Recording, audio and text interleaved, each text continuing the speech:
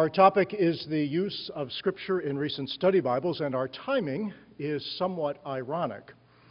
Next year marks the 400th anniversary of the King James Version. And as you probably know, one of the motivations behind the King James Version was the desire to displace a popular study Bible, the Geneva Bible. This Bible had many of the features we would associate with a study Bible today, including notes that King James found seditious. James knew the power hidden in the margins of God's holy word, the power to form community. In this case, a community that was religiously radical and politically restless, and so he called for the version that bears his name to be published without notes. Now, 400 years later, we too know the power hidden in the margins, but rather than fear such power, we embrace it. In no other time in history has there been such a wide variety of study Bibles. Our consumerist culture and our strong individualistic and pragmatic tendencies have created a marketing phenomenon, the study Bible. The irony, however, is that the more these Bibles are published, the more fragmented God's people become. Instead of conveying readings of Scripture down through generations and across cultural divides, each new study Bible creates a new demographic fragmentation of the people of God. Show me your study Bible, and you show me yourself. Why? Well, because your study Bible identifies you not so much by faith in Christ as by something else. It could be your age. Do you have the grandmother study Bible, the college study Bible, or the teen study Bible? It could be your sex. Do you have the women of faith study Bible or the guys life application study Bible?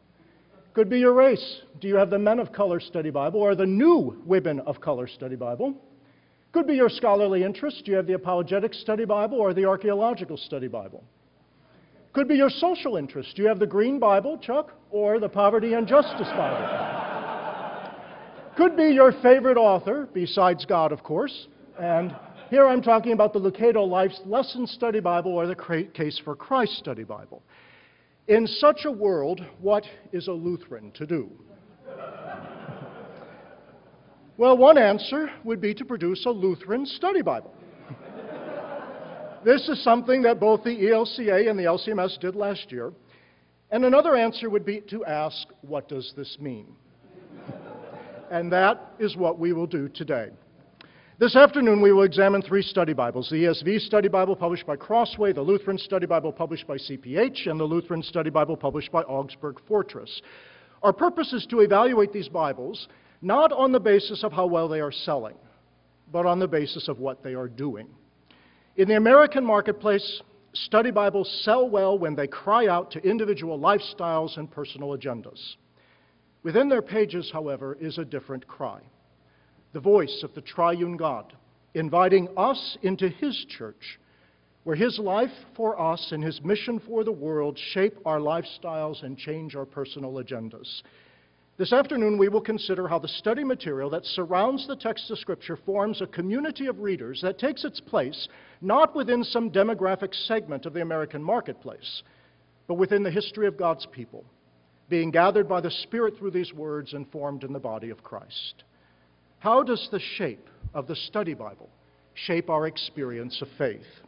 I will begin by commenting on the overall layout of the study Bible, the larger essays, introductions to the books, and then Mark Hayner and Matt Hayner will continue by looking at texts in the Old Testament and the New Testament. The study of Scripture can be a full-bodied experience. Consider the Apostle Paul writing in Romans 9 through 11. Here Paul approaches a mystery, the mystery of election, a mystery that today even causes readers to look down at the notes. And as Paul approaches this mystery, consider how he forms experiences in the hearts and minds of his hearers. He appeals to his character. I myself am an Israelite, a descendant of Abraham, a member of the tribe of Benjamin. He appeals to reason, offering examples and analogies and scriptural citation along with explanation. And yet theology is not a dispassionate, rational enterprise for Paul, but awakens his innermost spirit, leading him to appeal to emotion. He begins in the depths of sorrow and anguish. I have great sorrow and unceasing anguish in my heart.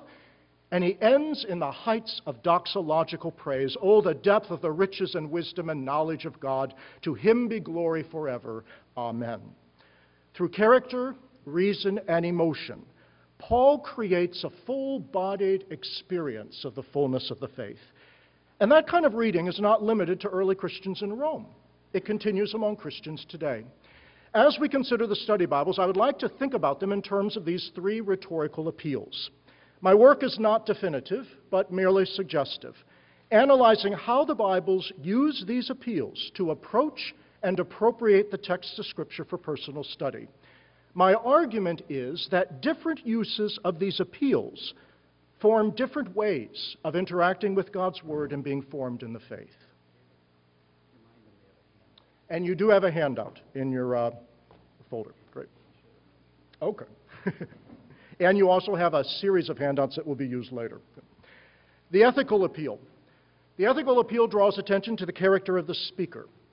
Now, in scriptural study, this means that it seeks to honor relationships within the body of Christ and allow those relationships to form us in the faith. We come together not as a democracy where the voice of the majority rules, nor as an empire where you have voices of power and voices from the margin. No, God calls us together as his people, the church, to whom he has given pastors and teachers to equip the saints for the work of ministry. Through ethical appeal, study Bibles help Christians experience what it means to read Scripture as the church, to whom God has given pastors and teachers for equipping the saints. Of the three study Bibles, Augsburg Fortress and Crossway emphasize the ethical appeal most fully. To do this, they have been clear and comprehensive in their attribution. They identify every author of every essay that appears, and even though introductions and notes always involve editing, they identify the major writer for every book. So, when you open the Crossway Study Bible and you turn to the book of Nahum, you know that you are interacting with the scholarship of Dr. Walter A. Meyer III from Concordia Theological Seminary, Fort Wayne. When you turn to the book of Obadiah, you know that you are interacting with the scholarship of Dr. Paul Robbie from Concordia Seminary, St. Louis. Augsburg Fortress, which also identifies all of its authors, provides the following reason. We are a gifted church with many talented and influential teaching theologians. The study Bible provides a means to display these gifts and insights for the sake of all who seek to study, read, and reflect on God's Word. God's gift of pastors and teachers forms the basis for identifying the authors of the notes. Knowing who writes what is actually valuable in study. It helps you locate the words in time and place and begin to recognize particular patterns of thought and frameworks of belief. Not every theologian is called to confront the same challenges and heresies, and not every theologian has the same gifts or the same tools at his disposal, and thus different theologians have different emphases depending upon the time and the place and the people to whom they speak. Knowing this helps you interpret their words as they help you interpret God's Word. How do these study Bibles use this ethical appeal? Well, here's where they differ.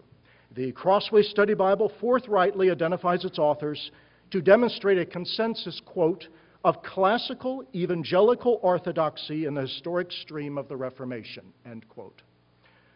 Augsburg Fortress, however, uses the ethical appeal not to voice consensus, but to voice diversity. And they use the authority of the speakers as pastors and theologians of the church to sanction that diversity, even when it destabilizes or obscures Christian orthodoxy. For example, in their study Bible, you have the article, The Small Catechism, a simple guide for the book of faith, written by Timothy Wenger.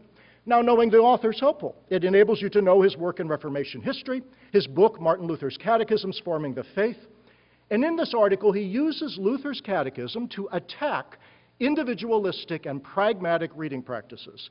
He notes that those who seek a, quote, blessing on one's own self-chosen spirituality will encounter God who, quote, turns our Bible reading on its head.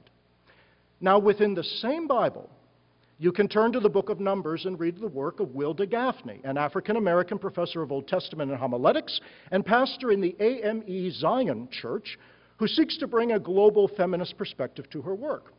Reading through her notes, you recognize how she pays attention to feminine metaphors for God and to marginalized voices. In Numbers 11, when Eldad and Medad are prophesying in the camp, Gaffney notes, and I quote, an ugly part of communal life, especially religious life, attempts to silence the voices of those who do not look or behave like someone who is speaking on behalf of God. Those doing the silencing judge others on the basis of age, gender, sexual orientation, disabling condition, race, culture, or community, end quote. Here, radically disparate theological positions are gathered together in one study Bible.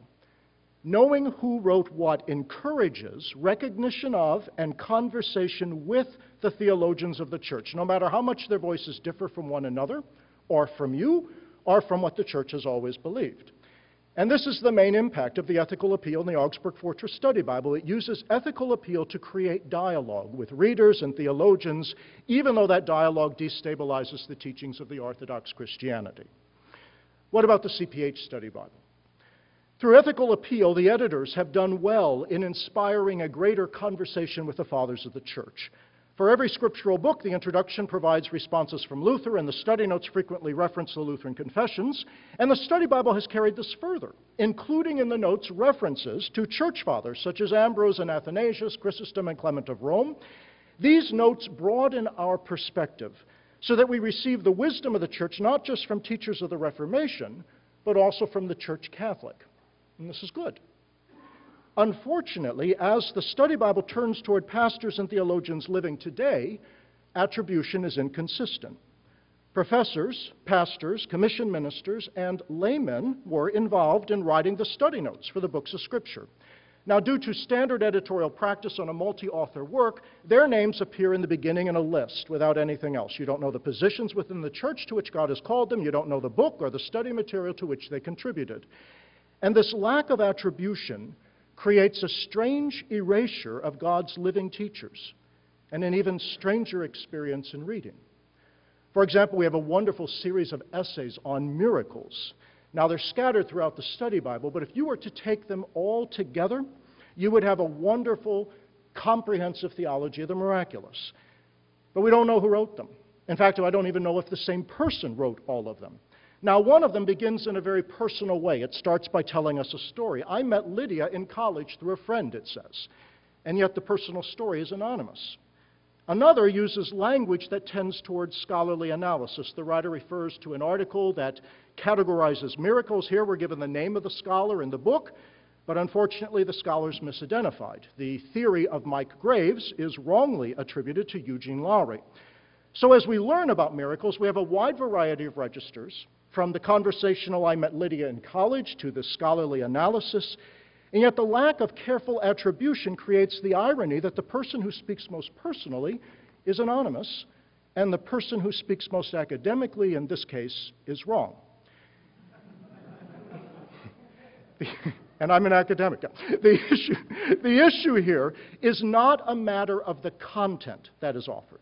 The content is good. It's a matter of the way the content is offered and how that method shapes reading practices and conversation in the church. Statements from the confessions, from early church fathers, from Lutheran theologians, and from anonymous present-day pastors and laymen are woven together seamlessly as if they are to be used in the same way as one meditates upon Scripture. And such interweaving at times creates conflicts of interpretation within the notes themselves. So as readers look down to the notes for help with a verse, they might find themselves needing helps with the notes, taking time to think about who said what in what situation in order to discover that story of how Scripture shaped the confession of the church. Now, one has a surface coherence in which all of these statements are permitted because they have all passed doctrinal review and they've been published in the study Bible. And yet the deeper coherence, the way in which God works through the voices of pastors and teachers confessing the faith in each generation, is less apparent. And because of the lack of attribution, you cannot always speak of the work of a particular pastor or theologian, but are left turning to another authority, the authority of the publisher, in the process of doctrinal review, saying something like, "My study Bible says." As the ethical appeal draws attention to the speaker, the logical appeal draws attention to reason used in service to the faith. Now here, of the three study Bibles, the Crossway Study Bible is the clearest and the strongest in using this appeal. Their notes and essays display two predominant ways in which reason serves faith. When reading the notes within the books of the Bible, reason is used primarily in service to understanding the text within their historical contexts. So, for example, with narrative text, the notes will often follow a narrative logic, unfolding the story and highlighting details that help you understand the story better. God's people, however, have also used reason to form a confession of faith for the church and the world, and the Crossway Study Bible highlights that use of reason by collecting all scholarly essays at the end to be considered as a whole. There you'll find short, comprehensive pieces on everything from Christian doctrine and ethics to Christianity and world religions. Now, reason is used in a similar way in the CPH Study Bible as well, but here the organization creates a different reading experience. In the CPH Study Bible, the essays are scattered throughout the Bible, and the notes are widely divergent in how one uses reason in relation to a text. So, for example, with narrative text, and you'll see this in the ones you have, some notes follow the trajectory of the narrative, leading the reader into a deeper understanding of the story of the texts. Other notes tend to fragment the text, using individual words to lead the reader into apologetics or scientific explanation or disparate theological disputations, while the larger essays call the reader into a topical Bible study. Now, for the serious student, this great variety is a great resource. Gathered before you are many ways in which this passage has been used in different contexts to confess the faith, and that's great. You can spend hours studying who said what, when, in relationship to this passage, and trace how this passage has been used in the church. For the uninitiated, however, this can be confusing or even contradictory, as one needs to know more about the historical setting in order to interpret the various readings. So, for example, James 2:24, it's a passage that sometimes troubled Lutherans raised on the Reformation language of faith alone. It reads, "You see that a person is justified by works and not by faith alone." Now, the study aids on that verse demand a lot of the reader. Some of the notes situate the verse within the book of James, and they carefully explain how justified means shown to be righteous. The larger essay, however, offers you a quote from the Apology that says, "Here, to be justified does not mean that a righteous person is made from a wicked person. It means to be pronounced righteous in a judicial sense." Now, both agree that James is not saying we're saved by our works, but they seem to differ on what justified means in this passage. Does it mean shown to be righteous, or declared righteous in a judicial sense, or both? Which is the reader to choose? Various kinds of theological reflection from various time periods and to various ends are all gathered together for the reader, and this can be helpful in terms of resources for a serious student, but it may be confusing for others, creating a fragmentary and occasional reflection on various topics rather than guiding you into a coherent reading of the text. Now, I notice that CPH just produced a separate study guide for the study Bible. And this is actually good. I think this is good because this gives them the opportunity to address some of these questions. I could very easily see them taking you through how to read the fathers of the church in relationship to these texts. The emotional appeal.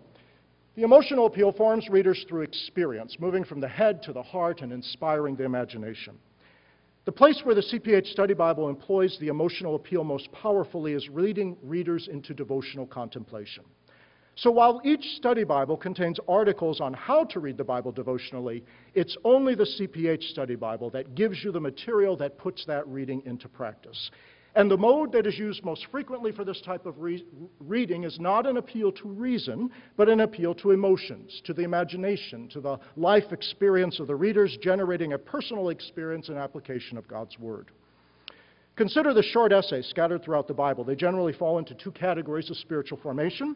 Some of the essays form the readers apologetically, teaching them how to answer challenges to the faith, such as homosexuality, soul sleep, pluralism, universalism. Other essays form them devotionally, seeking to help them apply the passages to life. Each of these essays offers a self-contained moment of devotional reflection, centered in Christ and spiritually formative. The practice of Lectio Divina, where a word or a phrase leads from Scripture into meditation and prayer, seems to inform the placement of these studies. They appear occasionally throughout the reading.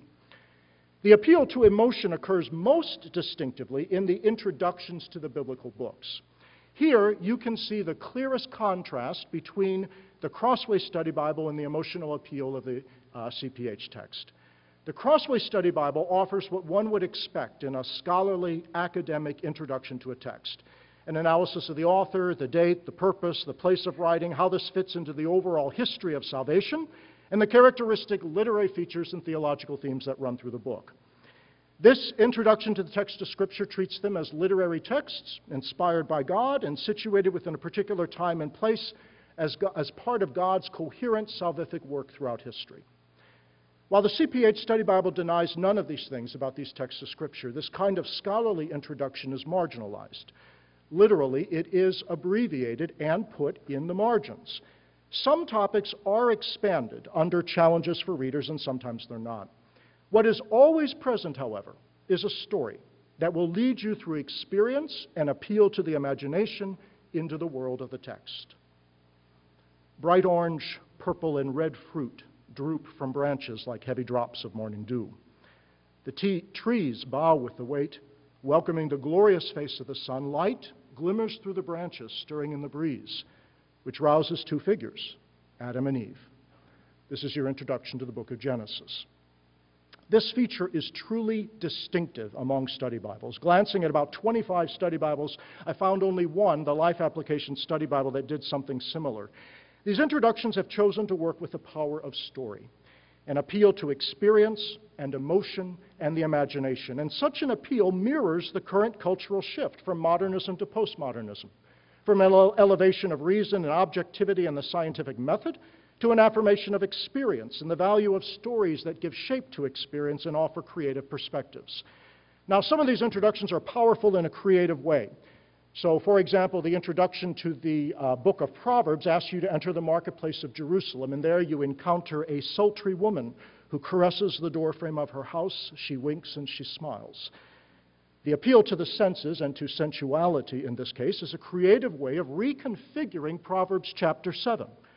So the reader is actually taken into the imaginative world of the biblical text, which uses this contrast between the call of an adulteress and the call of wisdom to contrast the way of the foolishness and the way of God. Sometimes, however, the sensual introductions are a bit distracting. In Isaiah, the scriptural text and the study Bible artwork evoke in your imagination Isaiah's call and experience of holy terror in the temple of the Lord of hosts. The story, however, helps you see the faithfulness of Israel by introducing you to a woman putting on makeup. With one hand, she slips the ivory comb through her wavy black hair. With the other, she checks her progress in a polished bronze mirror. In the letters of John, to consider how the church is a family, you're invited to listen in on a group of women folding laundry, where an aunt sighs, rubbing her rounded belly, baby's kicking again, I think there's another runner on the way. In conclusion, considering the three study Bibles in terms of these three appeals, we begin to discern differences in how Scripture shapes faith experience. The Augsburg Fortress Study Bible highlights the pastors and teachers of the church and does so in a way that creates diversity and celebrates a multiplicity of different and differing voices.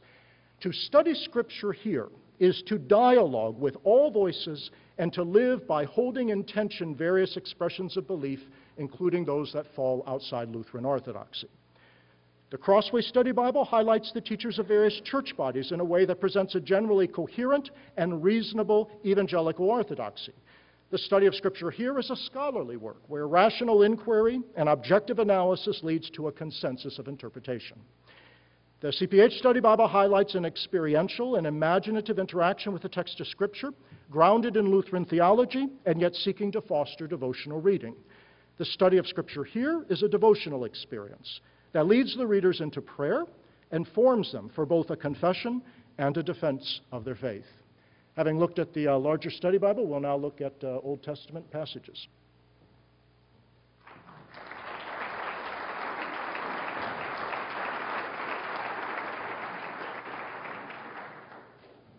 I'd like to direct your attention to the three handouts you have. The cream-colored handouts stapled is the excerpts from the Crossways ESV Bible, and I'll be pointing to that first in sequence of the passages we look at. The second will be the salmon-colored, the ELCA Study Bible, and the third will be the yellow, and that's the LCMS, the CPH Study Bible.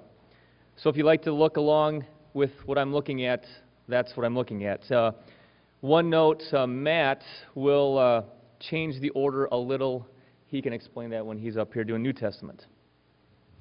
So I began my study of the notes by considering my role as a parish pastor more than an Old Testament doctoral student, since the intended audience and the readers of these Bibles are lay people and parish pastors. First, I looked at the appointed readings for the coming week of the symposium, texts I would most likely preach on. So the first text I'd like to analyze with you is the appointed Psalm, Psalm 146. I also picked what I thought might be controversial texts. I photocopied them from each study Bible and gave them to 3 sets of lay people who regularly attend my adult Bible classes. I wanted to see how they interacted with what might be controversial text by reading the text and also the study notes. I did not tell the people anything about the Bibles or even indicate from which Bible the readings they were about to read were from. And so I'll share my observations regarding Genesis 19, the destruction of Sodom and Gomorrah, one of these controversial texts which caused an interesting dialogue between myself and one of my lay members. So first, beginning with the appointed psalm for the week, Psalm 146, and the Crossway Study Bible. C. John Collins from Covenant Theological Seminary helps the reader to understand the psalm as a whole by highlighting main themes of the psalm. He classifies this psalm as a hymn of praise, notes how the phrase, praise the Lord, is the Hebrew word for hallelujah, and how this phrase begins and ends the psalm. He helps the reader see how the psalm contrasts the trusting in princes of the world versus the trusting in God, and not just any God, but specifically the God of Jacob who made the heavens and the earth. He also highlights the contrast between those who are oppressed and those who are wicked, and how God responds to each.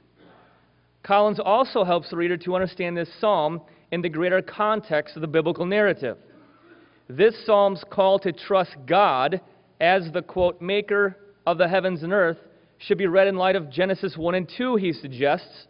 And when the reader turns there, he or she engages the point of view of T. Desmond Alexander of Union Theological College in Belfast, who leads the reader to interpret Genesis 1 and 2 as historical accounts of God's creative acts, inspired by God and written by Moses.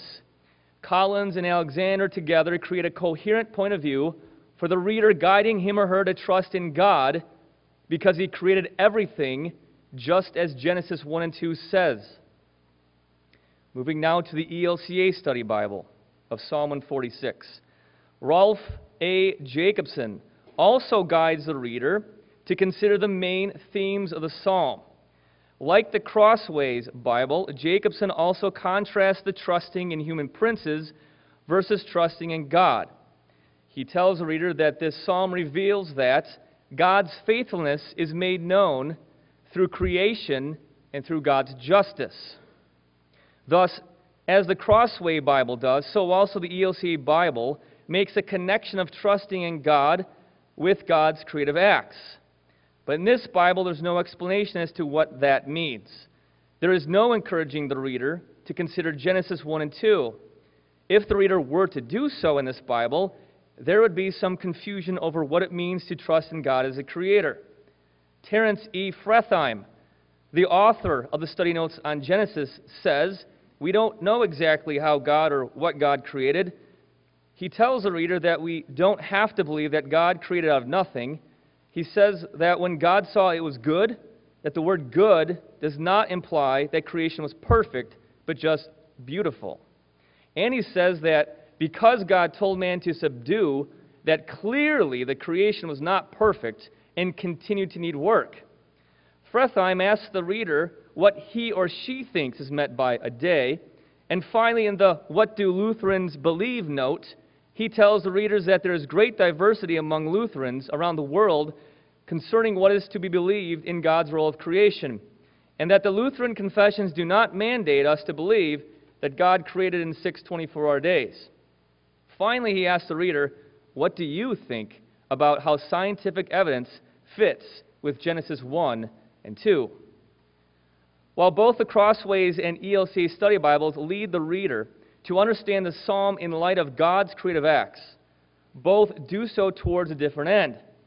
Instead of leading the reader to consider one coherent message of the biblical narrative, and instead of trying to build a consensus of point of views regarding the historic and orthodox teaching of creation, as the Crossways Bible does, the ELCA Bible offers the reader two seemingly and competing, or at least confusing, voices and point of views regarding God's role in creation.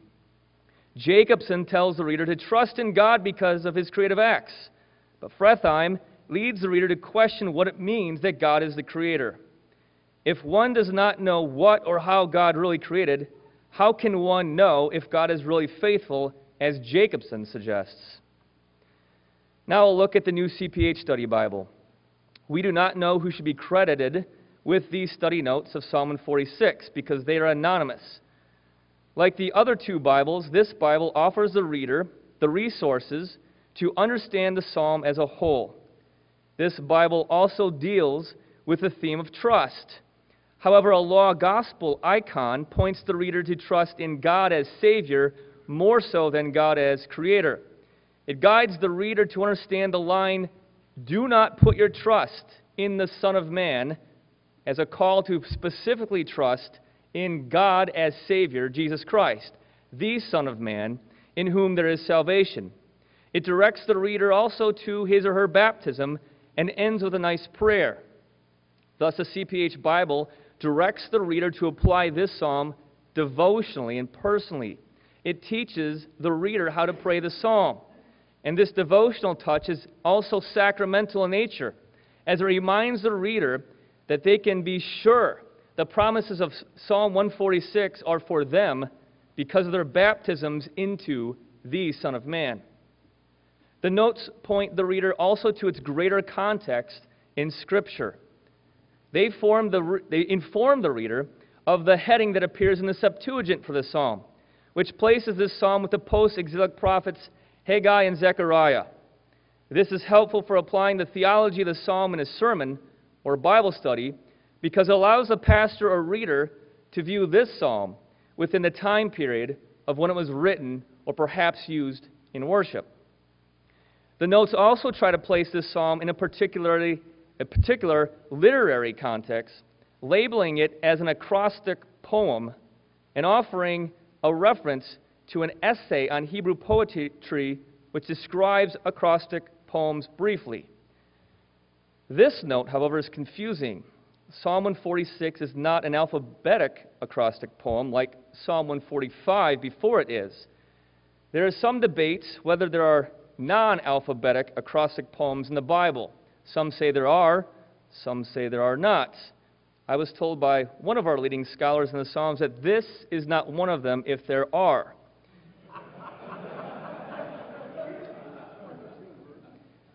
This note could be very confusing then to a layperson, or especially a parish pastor who gets his Hebrew Bible out to show his layperson what an acrostic poem looks like. If he really knows what it looks like, this psalm would be hard to explain.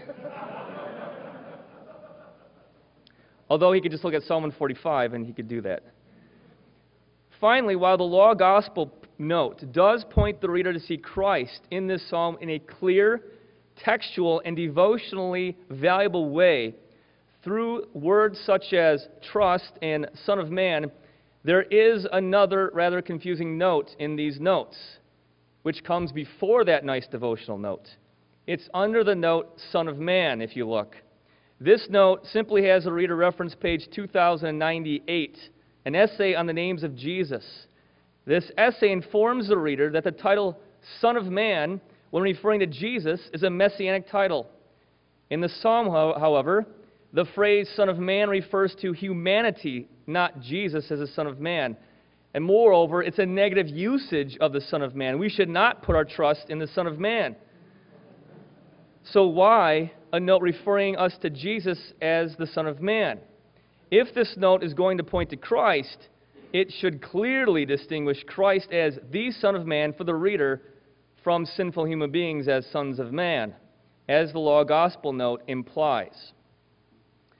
Now moving to Genesis 19, the destruction of Sodom and Gomorrah. Back to the cream-colored pages, the Crossway Bible. Dr. T. Desmond Alexander offers good isagogical notes that help to educate the reader to the life and times of the text, as well as the meaning of some original Hebrew words. I really like the small color map locating Sodom and Gomorrah, which also highlights the territory of the Ammonites and the Moabites, the descendants of Lot, a move that intentionally leads the reader to interpret this passage in the greater biblical narrative, in the context of the greater biblical narrative. Alexander clearly points the reader to the sin of homosexuality by pointing to the language of the text. Quote, "The men of the city, both young and old, were the ones who wanted to," quote, "know the angelic messengers." Alexander explains that the Hebrew word to know often means to have intercourse with, and shows other places this word is used for this meaning. Alexander leads the reader to understand this narrative in light of other troubling narratives concerning God's judgment on sin. So interpreting this sometimes controversial passage, you turn to the greater biblical narrative again. So Sodom and Gomorrah is compared to the account of the flood and the destruction of the Canaanites during the conquest of the Promised Land. Alexander does not try to lead the reader to apply this narrative to his life, to his or her own life, but rather remains objective and detached. As we look at the ELCA and CPH study Bibles, they too guide the reader to understand the main message of this narrative to be about sin and God's judgment, but again to much different ends.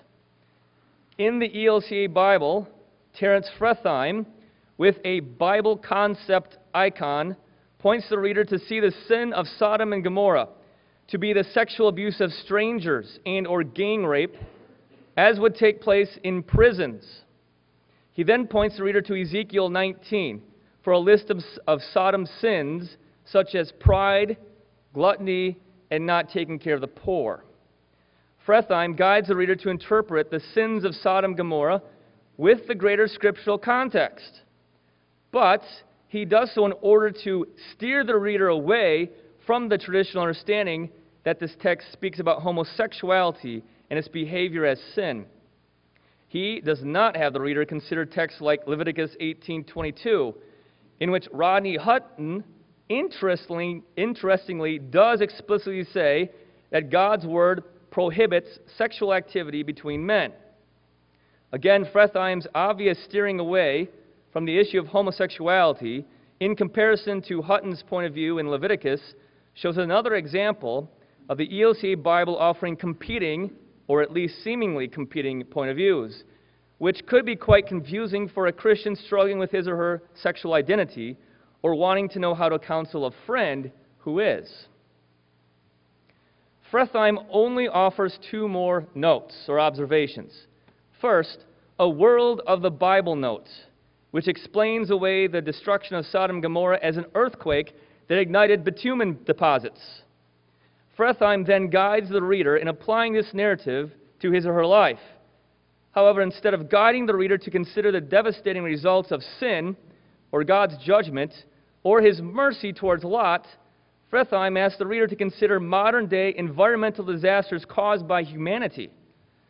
So according to Frethheim, the oil spill in the Gulf has more to do with the account of Sodom and Gomorrah than we may have thought.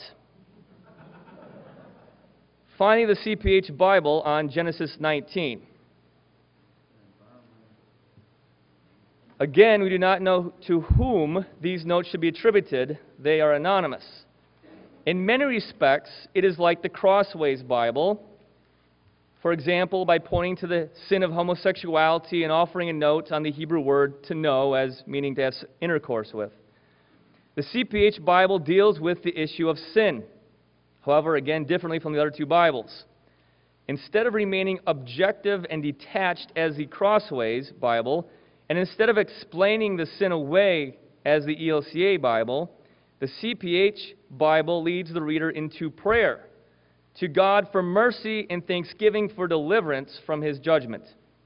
So when Lot pleads not to go to the hills, but instead to the city of Zoar, there's a nice quote attributed to Luther regarding the angel's response, "Behold, I grant you this favor."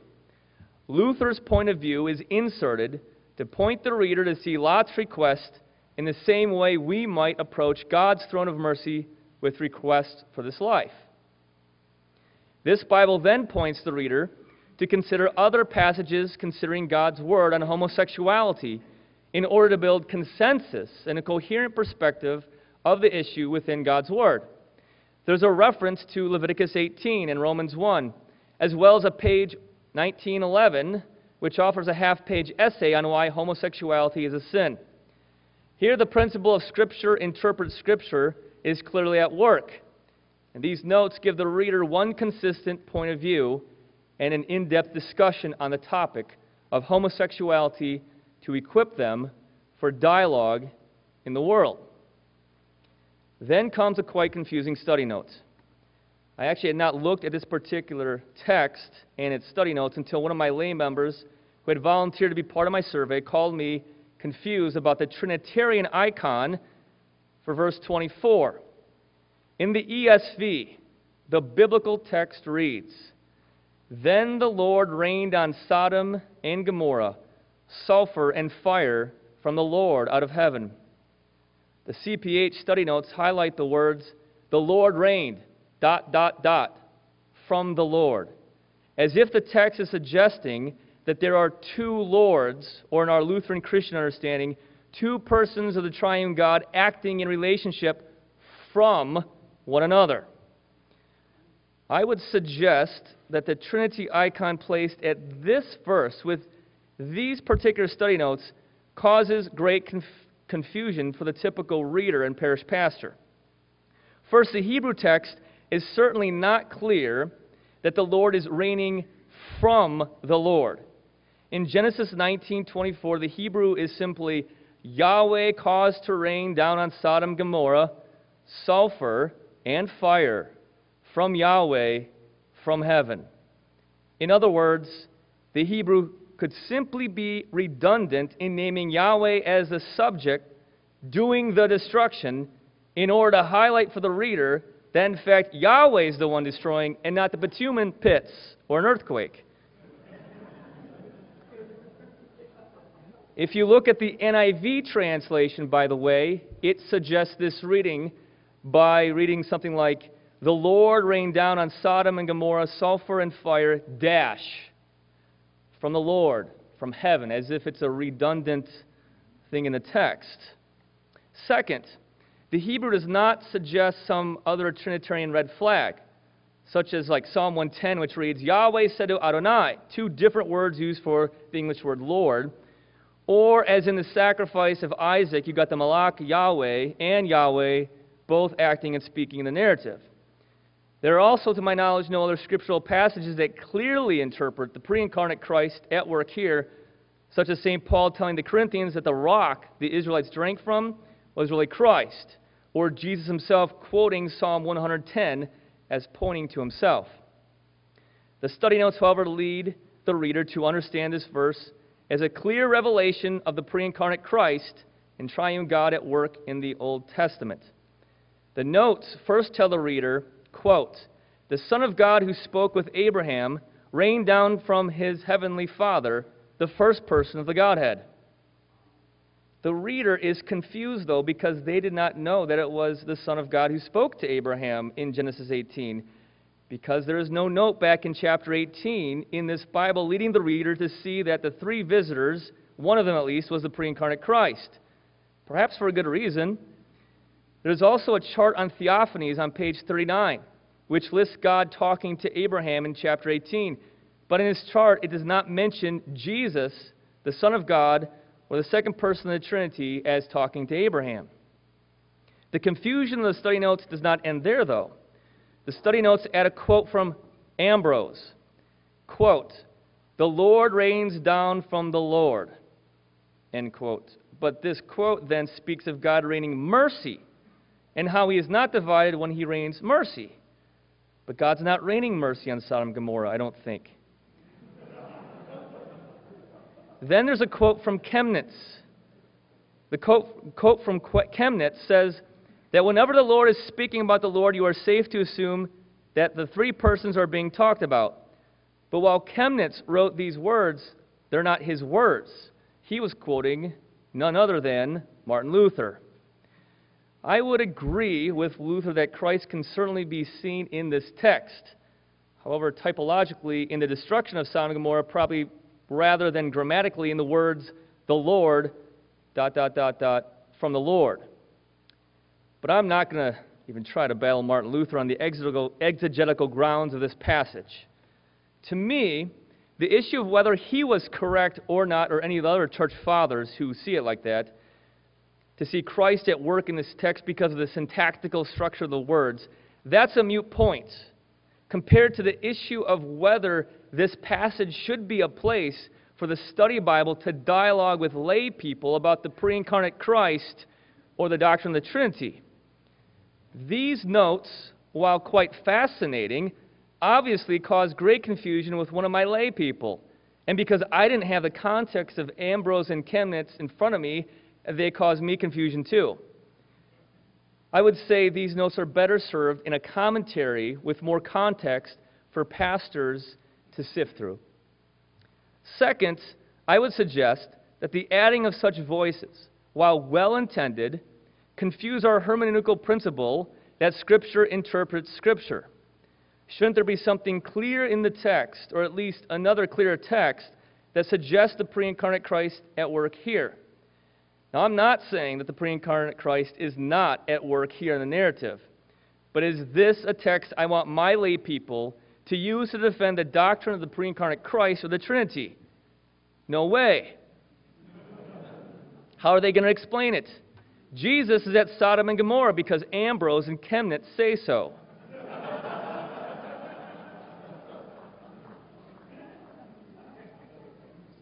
Should we read the pre-incarnate Christ into this text, grammatically speaking, just because a church father may have done so in a different time and a different context? I guess my point is the honorable intent of allowing the voices of the church fathers to speak to the reader, and the godly intent of helping the reader to better defend his or her confession of faith with the help of their point of views, in this case, causes more confusion than offers benefits to the typical lay person. And now I'll turn over to Matthew Hayner for New Testament observations.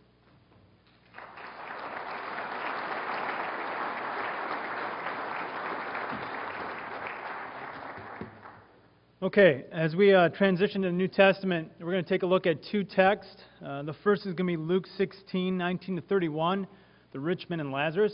I chose this text because it's the appointed gospel lesson for this Sunday. I figured if you're going to hang out with us till 4:30, at least we could give you some notes for your sermon. In addition, we'll look at 1 Corinthians 14, 34 to 35, which is a challenging text referring to women being silent in the church. Again, study Bibles are used to deal with some of these challenging texts. Now, these two texts will also allow us to look at a gospel lesson and an epistle, and they'll allow us to engage a variety of different study notes. But by now, I think we all recognize that study Bibles reflect denominational affiliation and doctrinal views. And so my intent here is not to argue any kind of doctrinal view of the afterlife or women in the church, but rather to assess how these study Bibles use Scripture. That is, how these words that are bound to the Word use the Word. So we're going to begin with the ELCA study Bible, which is, again, the pink or the salmon handout, and we are going to start with Luke 16, 19 to 31. Now, as we turn to the ELCA study Bible, we find only 3 notes from Richard Swanson, and all of them are designated by the Word of the Bible icon. There's different icons used to designate different functions of study notes. This basically functions to give you historical background or cultural components to the text. Thus, the primary function of these notes is to inform the reader of the cultural components of the text. And so, to illustrate, if you look at note 19, it explains that the royal and the Roman significance of the purple garments of the rich man. Now, whereas these notes are not as comprehensive in this study Bible as they are in the other two that we'll look at, what they do is they encourage one to read the Scripture in light of its cultural context. And that's a good point. What they do is they pause the reader from jumping ahead and making a quick contemporary application. of the text. Now, we'll talk about this study Bible a little bit more in the next text. Let's move on to the Crossways study Bible now in the tan copy. With the Crossways study Bible, one notes that Wayne Grudem, the general editor of the whole study Bible, and Thomas Schreiner, the New Testament editor of this study Bible, are the sources for the notes of Luke. Now, seminarians, you'll recognize Grudem with his work, Men and Women in Creation, if you're taking systematics classes on that topic. Also, you'll recognize Schreiner and his work on interpreting the Pauline epistles. Now, the notes here are predominantly informative, just like the other one. And so they explain the regal splendor of the robes again. Worth noting, though, in these notes is that they see the account as a parable. If you look down in verse 9, the note for verse 19 and 20. Thus, readers are cautioned not to press the details of doctrinal significance concerning the afterlife.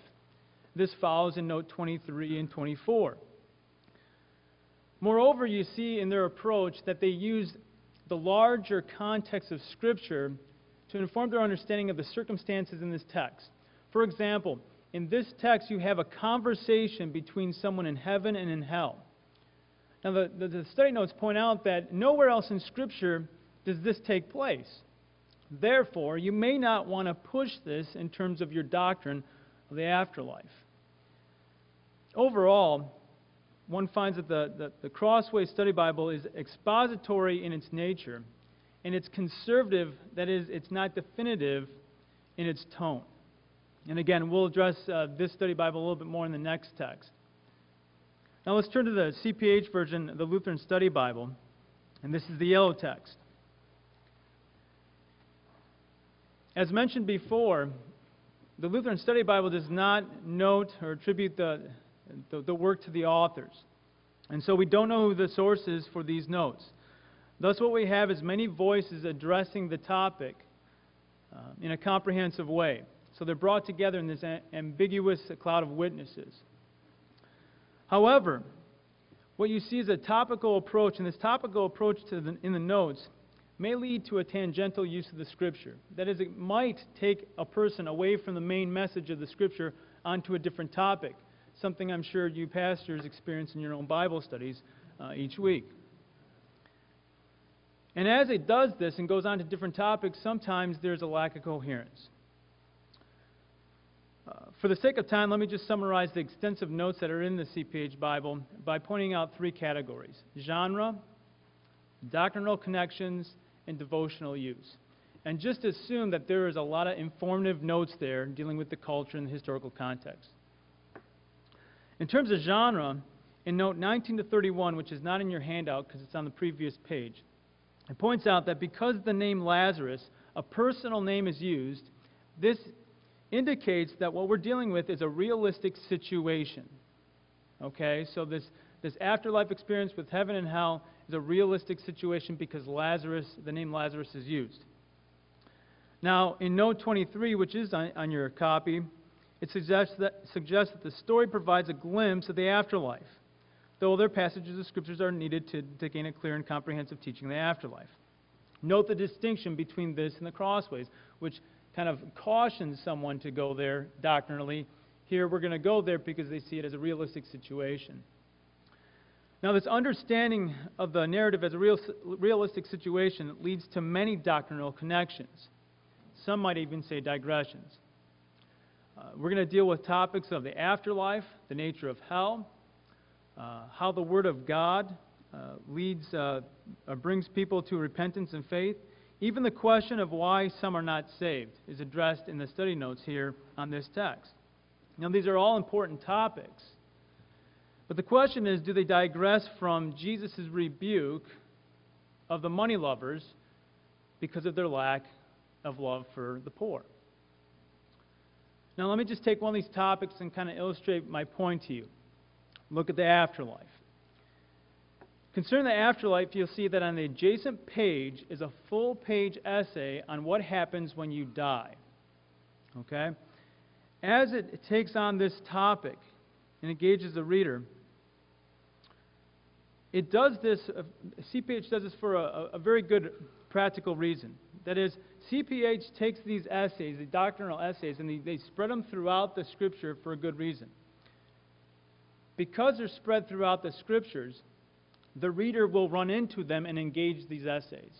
Whereas in the ESV Crossways Bible, all that material is placed at the back, where someone could ignore all the information.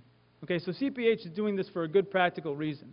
But what happens is you have this whole page on the afterlife, or what happens when you die, adjacent to this text of the rich man and Lazarus in hell and heaven.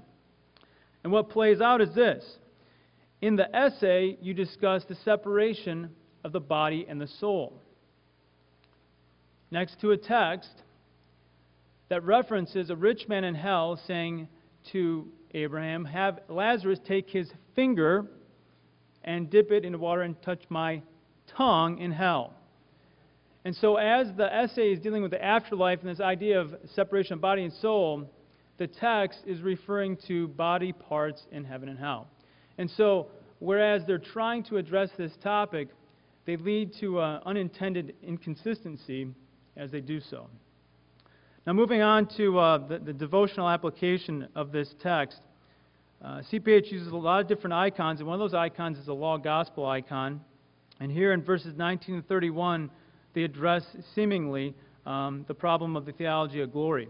They also emphasize Jesus teaching us to heed His word now, while faithful mercy can be shown. Then a prayer concludes by asking the Lord to teach us to read and trust His gift of the Word and to speak God's grace. So here the Scriptures are used to lead the reader into prayer and to appreciate the Scriptures. And this is a good thing. This is one of the strengths of CPH, is that it forms the reader devotionally to use the Scriptures to go into prayer and apply law gospel in their lives. And yet, to summarize, the Study Bible's comprehensive topical approach to the text provides a wealth of information. But the doctrinal digressions may at times distract the reader from the message of the text itself. And so one could come away focused on the Word and yet overlooking the poor.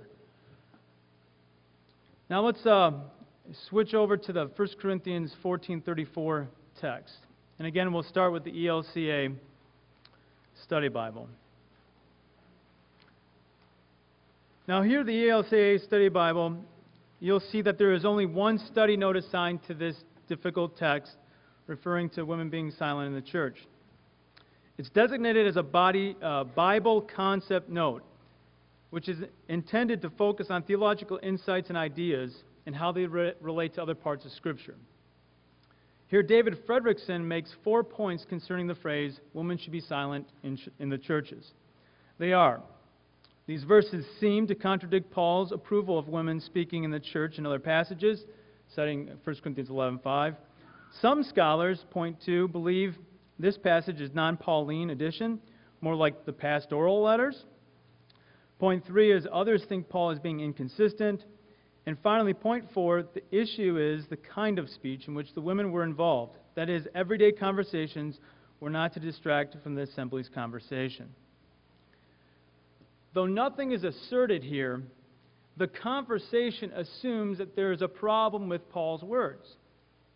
There's no attempt to understand the words with the use of Scripture, but rather the notes destabilize the text by providing grounds to discredit Pauline authorship or to demonstrate that Paul is self-contradiction, to demonstrate Paul's self-contradiction. Now, as we turn to the ESV and its treatment of this challenging text for our culture today, one notices that Frank Thielman is responsible for the notes in 1 Corinthians. Now, Thielman takes a conservative, that is not definitive approach to this text as he describes it and tries to explain it.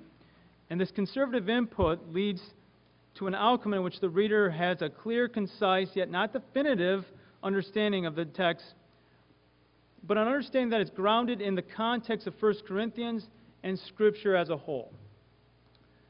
If you look at the note for 34 and 35, this illustrates it well. The note is for the phrase, the women should keep silent in the churches.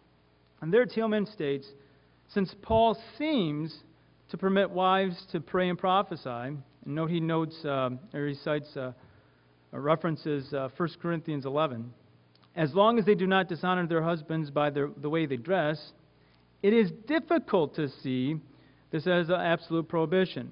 And here he goes to Acts. Acts 2:17 is Peter using Joel's prophecy in Pentecost, and also 21 is a reference to Philip's daughters who were prophesying.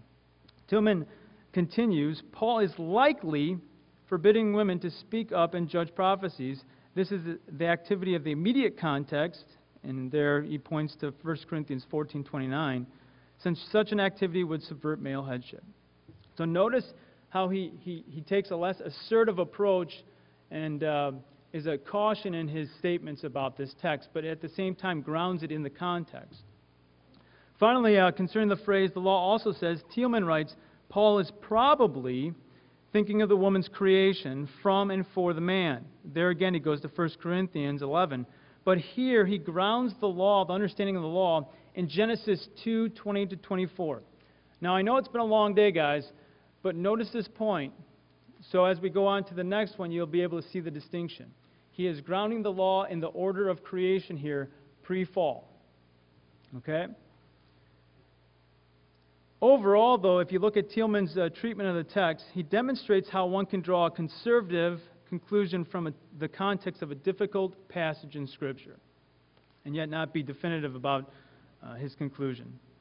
And now let's turn to the CPH and see how they address this text. Again, CPH is the yellow copy. Now, CPH Study Bible seems to recognize that this text raises difficult questions for the reader, and say that they provide many sources to discuss it.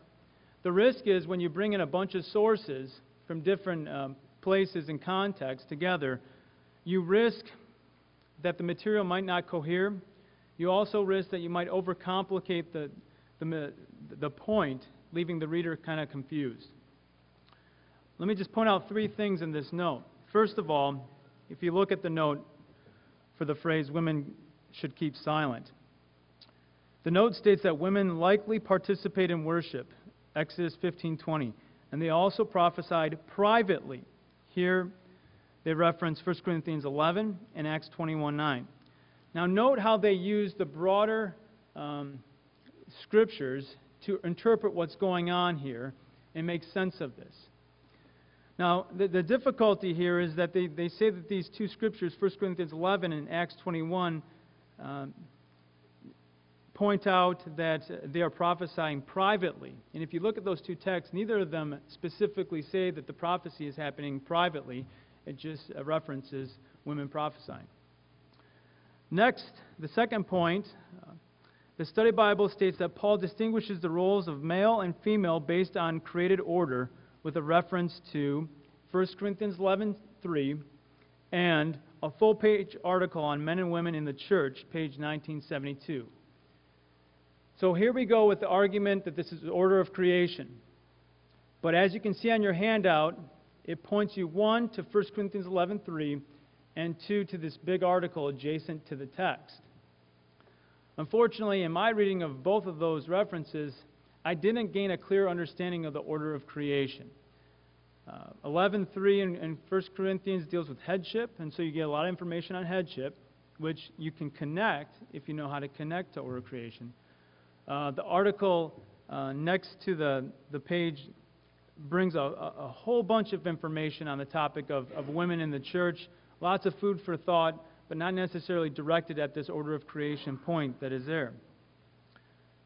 Finally, the very next line in the note, right after it makes the point of order of creation, says this about the phrase the law also says. Here, the church father John Chrysostom is quoted using Genesis 3:16. Your desire will be for your husband, and he will rule over you, to understand the law. Thus, the law is understood as a consequence of the fall. That is, it is established by the fall, not creation. So see the contrast between what Thielman does in the Crossways Bible and what's going on here. where the law is grounded in the created order pre-fall in the last study Bible, and here Chrysostom, the church father, grounds it in the effects or the consequences of the curse and the fall and sin. Now, some people read this as a proper understanding of this text, and again, we're not going to go there in terms of the doctrinal view. But what is interesting is this is a significant move from one line to the next, order of creation to the fall. And yet there's no recognition of that, and there's no distinction made for the reader going through the text. And this is what we mean by when you bring a lot of materials together, sometimes unintentionally it can bring confusion to the reader. Overall, the provision of many sources can be an aid for the reader in this study Bible. However, the nature of the sources, that is, heavily edited material, like the essay on the page adjacent to the text, and quotes from the church fathers thrown in with some other sources, may create a need for more work and interpretation as the reader kind of struggles to put all this stuff together. So to kind of wrap up what we've been saying here today in terms of the study Bibles, in the context of our discussion of the use of Scripture, we see how different study Bibles use Scripture in different ways.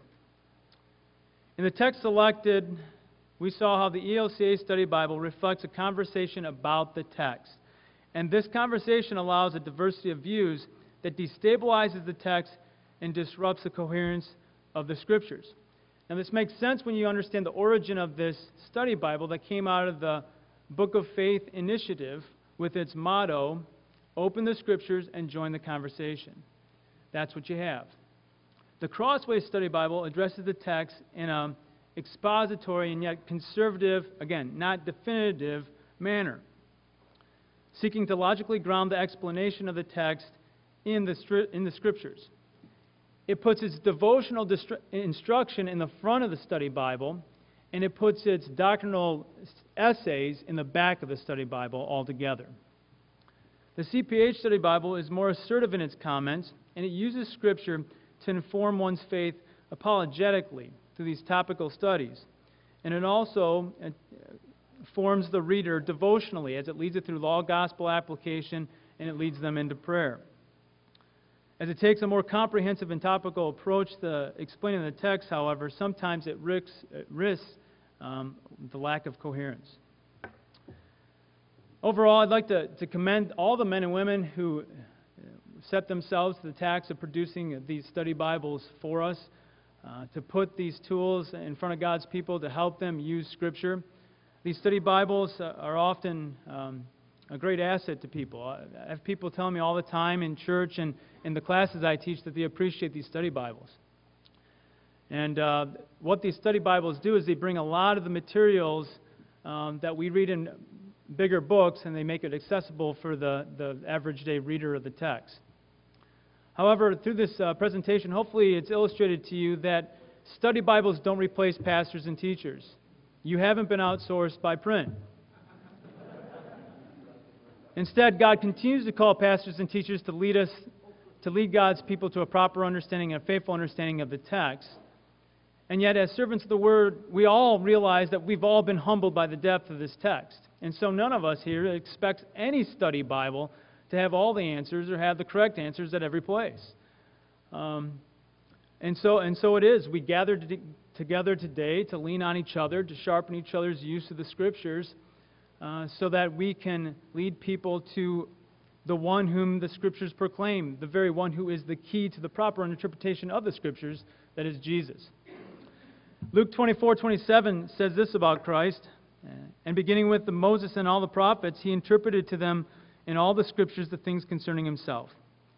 The CPH study Bible has a fitting note here.